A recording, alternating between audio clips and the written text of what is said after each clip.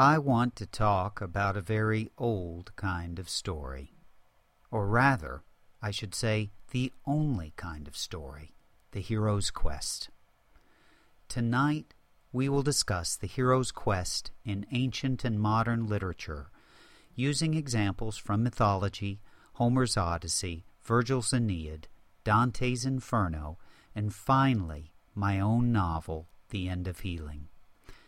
My lecture will consider how each of these stories, and for that matter all good stories, involve a process of healing, both for the broken world in which the hero finds himself and for the hero personally. These stories all resonate for us because we identify with the hero, and we are all on a quest for healing. By way of apology, first let me make clear that throughout this lecture, despite my use of mostly masculine examples of heroes, I use the word hero without reference to gender. Although some hero archetypes are most commonly associated with male gender, and some with female gender, the Oedipus complex has its corollary in the Electra complex. All the hero archetypes we will discuss tonight can manifest in either gender. Second, let me acknowledge that my observations today are derivative.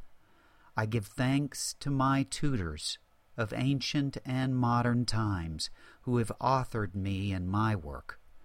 Among my authors, I particularly give thanks to the departed St. John's College tutors, Kanina Moschler, who gave me her love of biology in the Old Testament, Michael Littleton, whose Purgatorio Preceptorial I attended over 30 years ago, and Jacob Klein.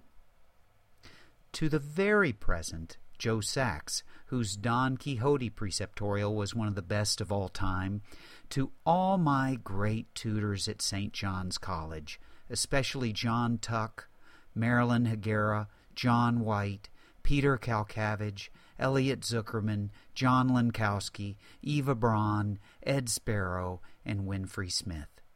And to all the authors of the great books we will discuss tonight that still serve as some of the greatest guides through the world's darkness. Thank you for giving me the opportunity to talk with you about some of my favorite stories. This lecture will have 4 main parts. First, I will give an overview of the framework of the archetypal hero's journey as described by Joseph Campbell, Carl Jung, and others. Second, I will apply that framework to Dante's Commedia to help us understand how the hero's journey involves a process of healing. Third, we will delve deeper into the past to examine some of the earlier hero myths that influenced Dante's work, focusing especially on the Odyssey and Aeneid, to see what these works tell us about the hero's healing journey.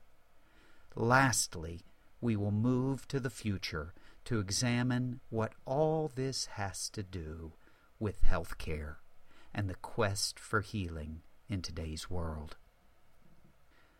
Part 1. The Hero's Journey.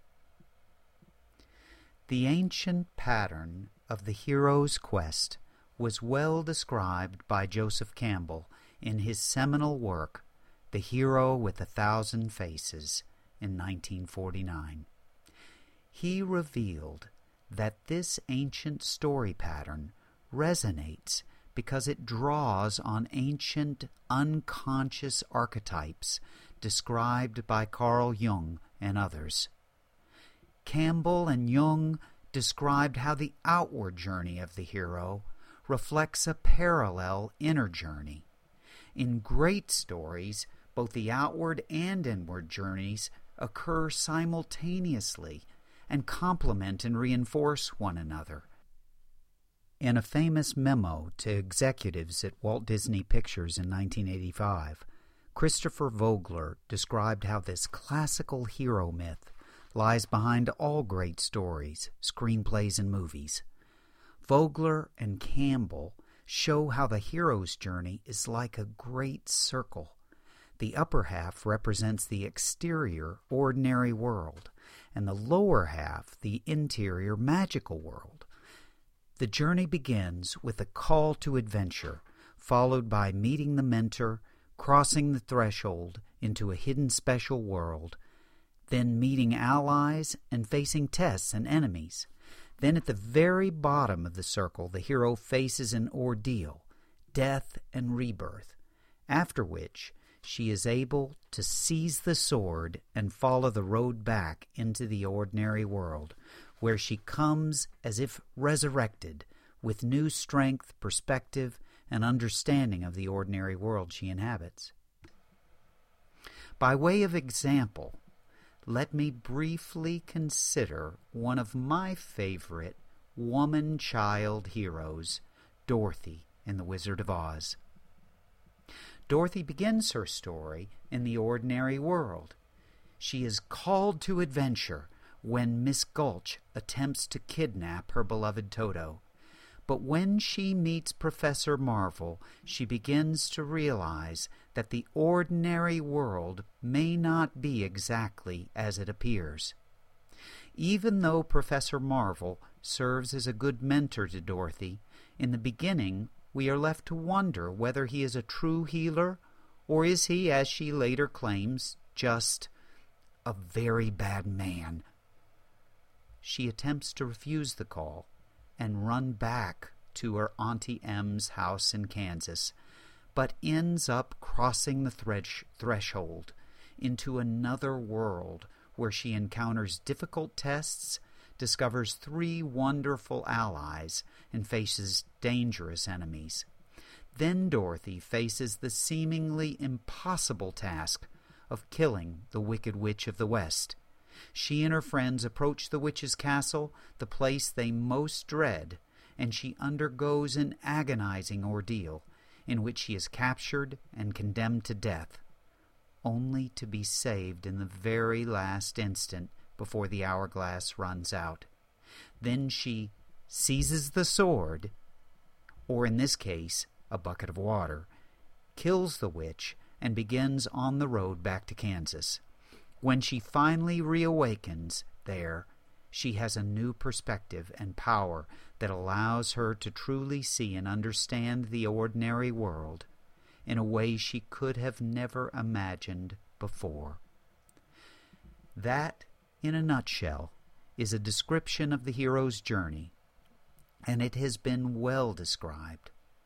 What has been less well described is how this classic hero's myth always involves a process of healing or movement toward wholeness for both the hero and the broken world he inhabits.